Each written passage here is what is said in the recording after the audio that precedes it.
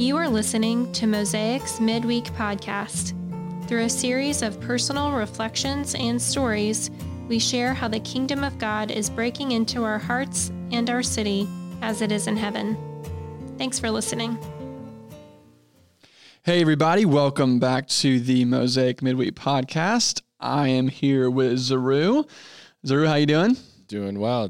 How about you? Good. Doing good, man. Excited to be here. Excited to continue talking through our Lord's Supper and Communion series. And obviously this past, the last time we got together, we talked about the idea of community and kind of the root word being communion, community, doing this together around a table, shared experience, and the concept of individual Christianity, which is very prevalent in the Western world, versus this idea of community in the Eastern world, which is how the scriptures were written, in this kind of Eastern worldview, communal worldview. And so I just want to think for a minute about, we talk about being present with people, in the concept of being in community, in the concept of being in relationship, particularly in the concept of being at a table, practicing communion together. So when I say, what does it mean to be present with someone? Tell me kind of what comes to your mind. Yeah. When I think being present with someone, I think a focused attention on that particular person and trying to resist the urge to let your heart or your mind wander to any of your other preoccupations, even though what you're preoccupied with probably matters. So I'm not advocating that being present with someone means you're just able to shuffle everything off into this compartmentalized drawer and just shove it in there and not think about it at all. But it's being present is the continual, in the negative sense, the continual resisting the urge to let those preoccupations surface over the thing at hand. But in the positive sense, it's prioritizing the person in front of you, not just as like a one-time. It's not like a slider that you just like. I'm looking at this podcast board over here, and you have the volume sliders, like where 1 is over 2 or 2 is over 1. But it's like in that moment, there is you're engrossed in that person's life, and that's the focus that I'm talking about. It's not that there aren't distractions within it, but there is this giving of yourself in that moment to that person. Yeah, I think that's great. One of the things that sticks out to me is this idea of what does it mean to be a good listener? I don't know who said it, but I've heard it said that being listened to is so close to being loved that most people cannot tell the difference. Right. And so this concept of listening, leaning in, what does that mean? And I think for me, one of the challenges in kind of a narcissistic, egotistical world that we live in most of the time is when we're in conversation or we're talking with someone, much of the time listening becomes an exercise in how to self-reference something that someone has said. So you're sharing a story, something that's happened in your life, suffering has happened, challenges you're dealing with. And so someone then automatically references something that's happened in their life, and kind of pivots from you being the central focus of the conversation to then me being the central focus of the conversation. And so I think someone who is, if we're going to be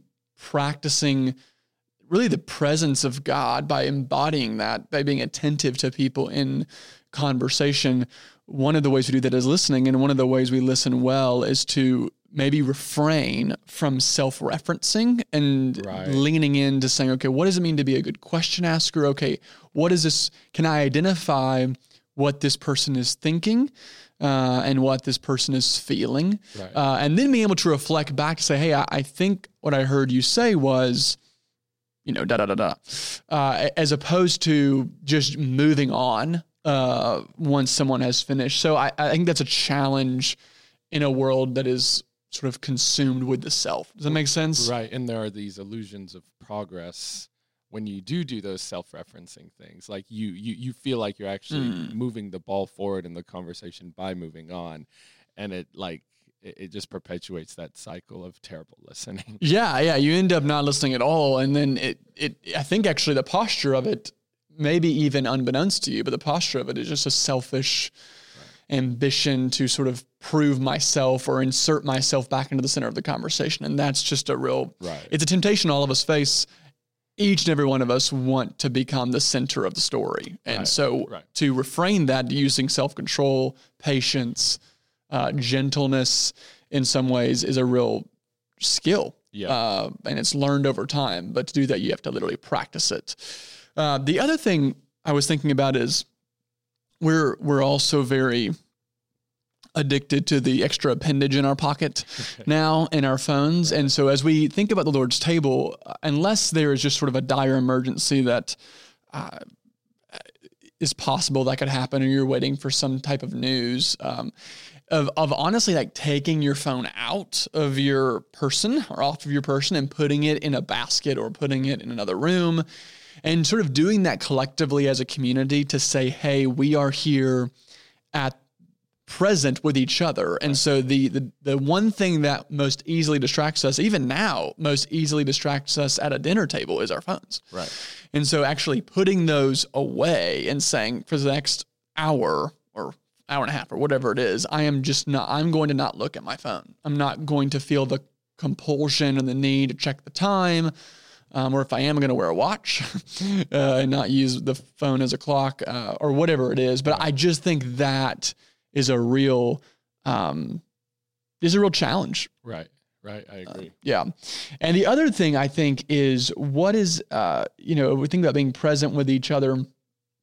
What does it mean to bring ourselves to bear in the relationship? So a lot of times we come in sort of wanting to fix, or maybe we'll come alongside other people. And certainly there is a level of care and comfort and encouragement and even challenge that we're able to give each other. But there's also being on the receiving end of that. And so what does it mean to actually say, I am going to come to this table bearing myself and not so I can be the center of the conversation, but because I want to be honest with the community that I'm in. And I think that's a very important thing. Otherwise we end up just playing, theatrical Christianity. So I think, bringing yourself to bear, bringing yourself to the conversation is really critical. Not only listening and being present with someone else, but then you allowing yourself to be present by actually sharing openly and honestly about who you are and where you're at. So second question is, what type of community has the Spirit of God used to cause some serious growth in your own life? The exact type of person you were just describing who brings himself to bear. I've experienced that from several communities that I haven't necessarily lived in for long periods of time. So I've told you before, but nobody who listens to this knows this about me. I have a community in Minnesota that anytime I'm with them, there is this life-giving serious growth that happens, because I think they are exactly the type of people who bringing themselves to bear in a particular situation. Let's say at a table, we go out to eat a lot, is not trying to correct or fix situations. And I used to think it was correction itself that would always be the source of my growth, because that's what you hear growing up, right, at school. If the person who hates correction is stupid, which is Proverbs, right? So it's not like that's not true, but people have taken that as license to make themselves like the facilitators of your holiness. And a lot of the times I've experienced the serious growth spawned by the Spirit of God in our lives is through their listening. It's through their grieving, because their preoccupations are not central in that moment with them. I was thinking about this yesterday, actually, because as I was telling you, my roommates and I, we had a prayer night last night, and one of them was talking about a coworker who is going to, this person didn't say that the coworker is considering it, is thinking about it, is going to have an abortion. You know what I mean? And this person is sharing it in a prayer circle with all of us, and we're just devastated by this person's story. Her husband is incarcerated. She has 3 kids. $100,000 of debt. So bringing another child into the world it seems unfeasible to her. And I'm looking around the room because I'm trying to see if anybody else in the prayer circle would have reacted how I would have a year or two ago, thinking that sharing a story, if I'm not self-referencing, others referencing, sharing a story about somebody who got through the same situation without having an abortion. You know what I'm saying?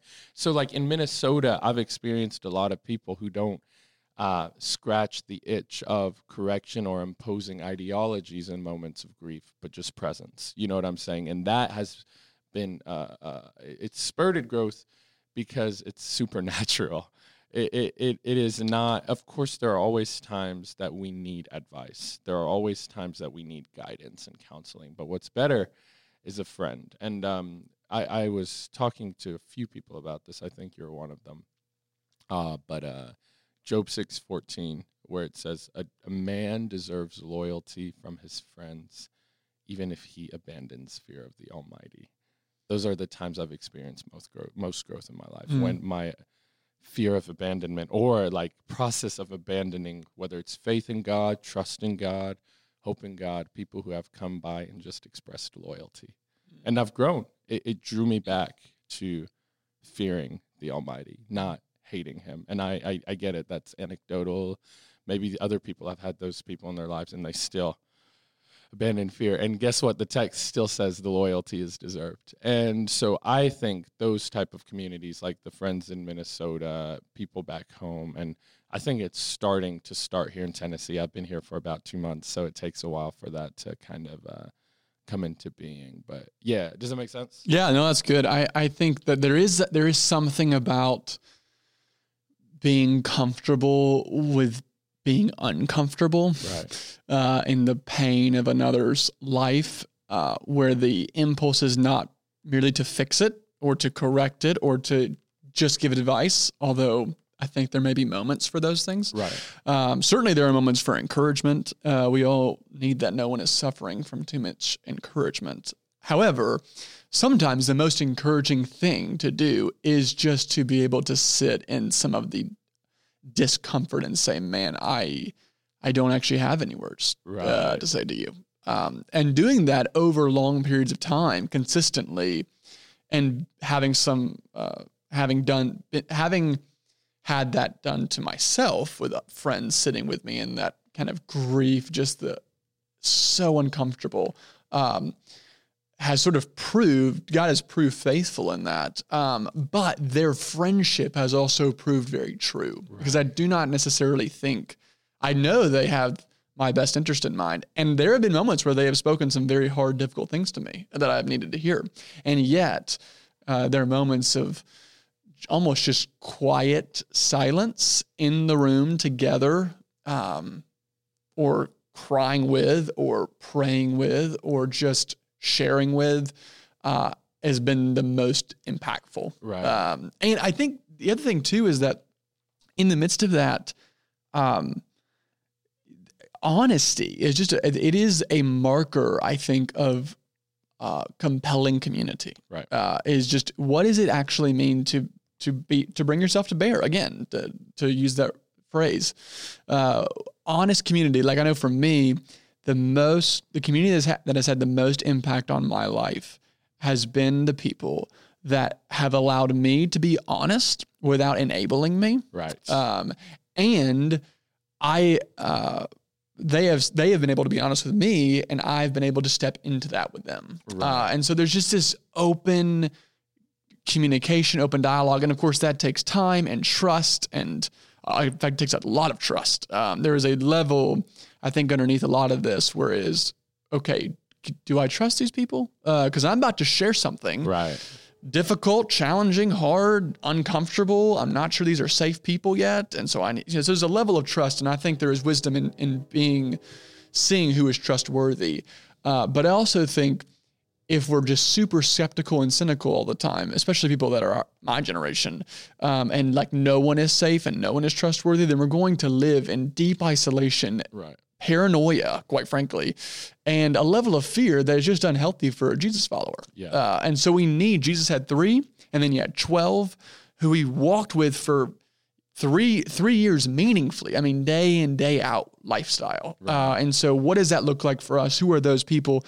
And the table is the place where that should be crystallized, because we're all flattened out in some ways, and we're all then reconstructed into children of God and image bearers of Jesus. Yeah. And I think a community that reflects back to me who I want to be is a community that is worth following. That's a great I want people to actually tell me hard things, but also reflect back to me and say, you know what, see, I see this in you, or I see the Spirit of God in this, or I think that is not of the Spirit of God. And I think what is it? God wants to heal you in that. Let's talk through that. Like that type of interaction is very helpful. It's very healthy. And I long for people to do that. I have those people in my life, but I long for it even more. Right. And so what does it look like to have people who reflect back to us who we want to be, as opposed to just who we are currently? Right. No, I'll just say one last thing, because I think one of the things I see, I'm Gen Z, so I didn't quite make the millennial cut, but one of the things is that I think, because my generation and maybe yours as well, we hear a lot of stories, especially like illustrations of Job's story out the wazoo, that are like, we like the passage I was talking about. We understand that Job's friends are the type of people most of us are. You know what I mean? We feel like being faithful to God is telling our friends when we don't think something is of the Spirit of God that they're not following God. So we don't quite have the resources to know how to make these distinctions of being an enabler of someone and someone who's actually an encourager, because we're thinking if we don't do what Job's friends are doing, then we're enabling. But if we do what they don't do, which is what Job wanted, then how can we be honest, or how can we have any measurables of how we had impacted that person's life? And it's much more tricky than that. Being present, right? That's another thing that I wanted to say. Being present is a tricky, messy, trial and error type of thing. We see that in Jesus' interactions with his disciples. Not that Jesus was the source of the messiness, but like Peter or whoever it might be, causing distress within the group, or confusion or anarchy, whatever it might be. Communities don't try to just immediately dispossess someone of their hurt feelings or all of those things, but they step into that and you become a person of bearing by cultivating that trust. Yeah. By loving that person. And most, like that quote you started out with, and I'll try to make this a little more brief. That quote you started out with, the person who said, I'm going to paraphrase it, but listening and being loved are so much alike, it's hard to tell the difference. And most of the times when we're being listened to and we are most needing to be listened to are in moments of grief. And it reminds me of that incredible like WandaVision moment where Vision says, what is grief if not love persevering? The importance of presence is that we actually have love for people. If love is not what's moving you into community, then your quiet times with God, I'm sorry to be quite frank, aren't really cultivating the Christian life you think you have. Yeah. You know what I mean? That the love has a social dimension to it. It has a creative pull and push out into the world to people where they're at, with truth, with love, with grief, with patience, and with honesty. Yeah. And so the scripture, I feel like the verse that captures a lot of this is Philippians 2:4, which is right before Paul goes into that sort of great hymn of the early church, where it kind of talks about Jesus as this humble servant who emptied himself.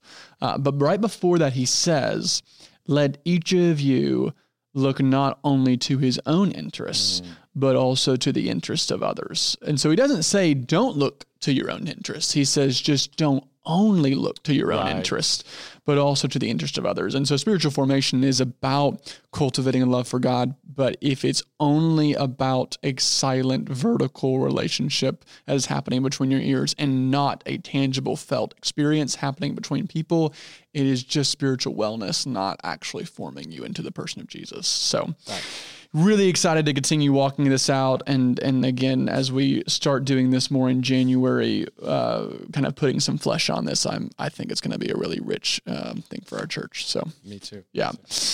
All right, everyone, grace and peace.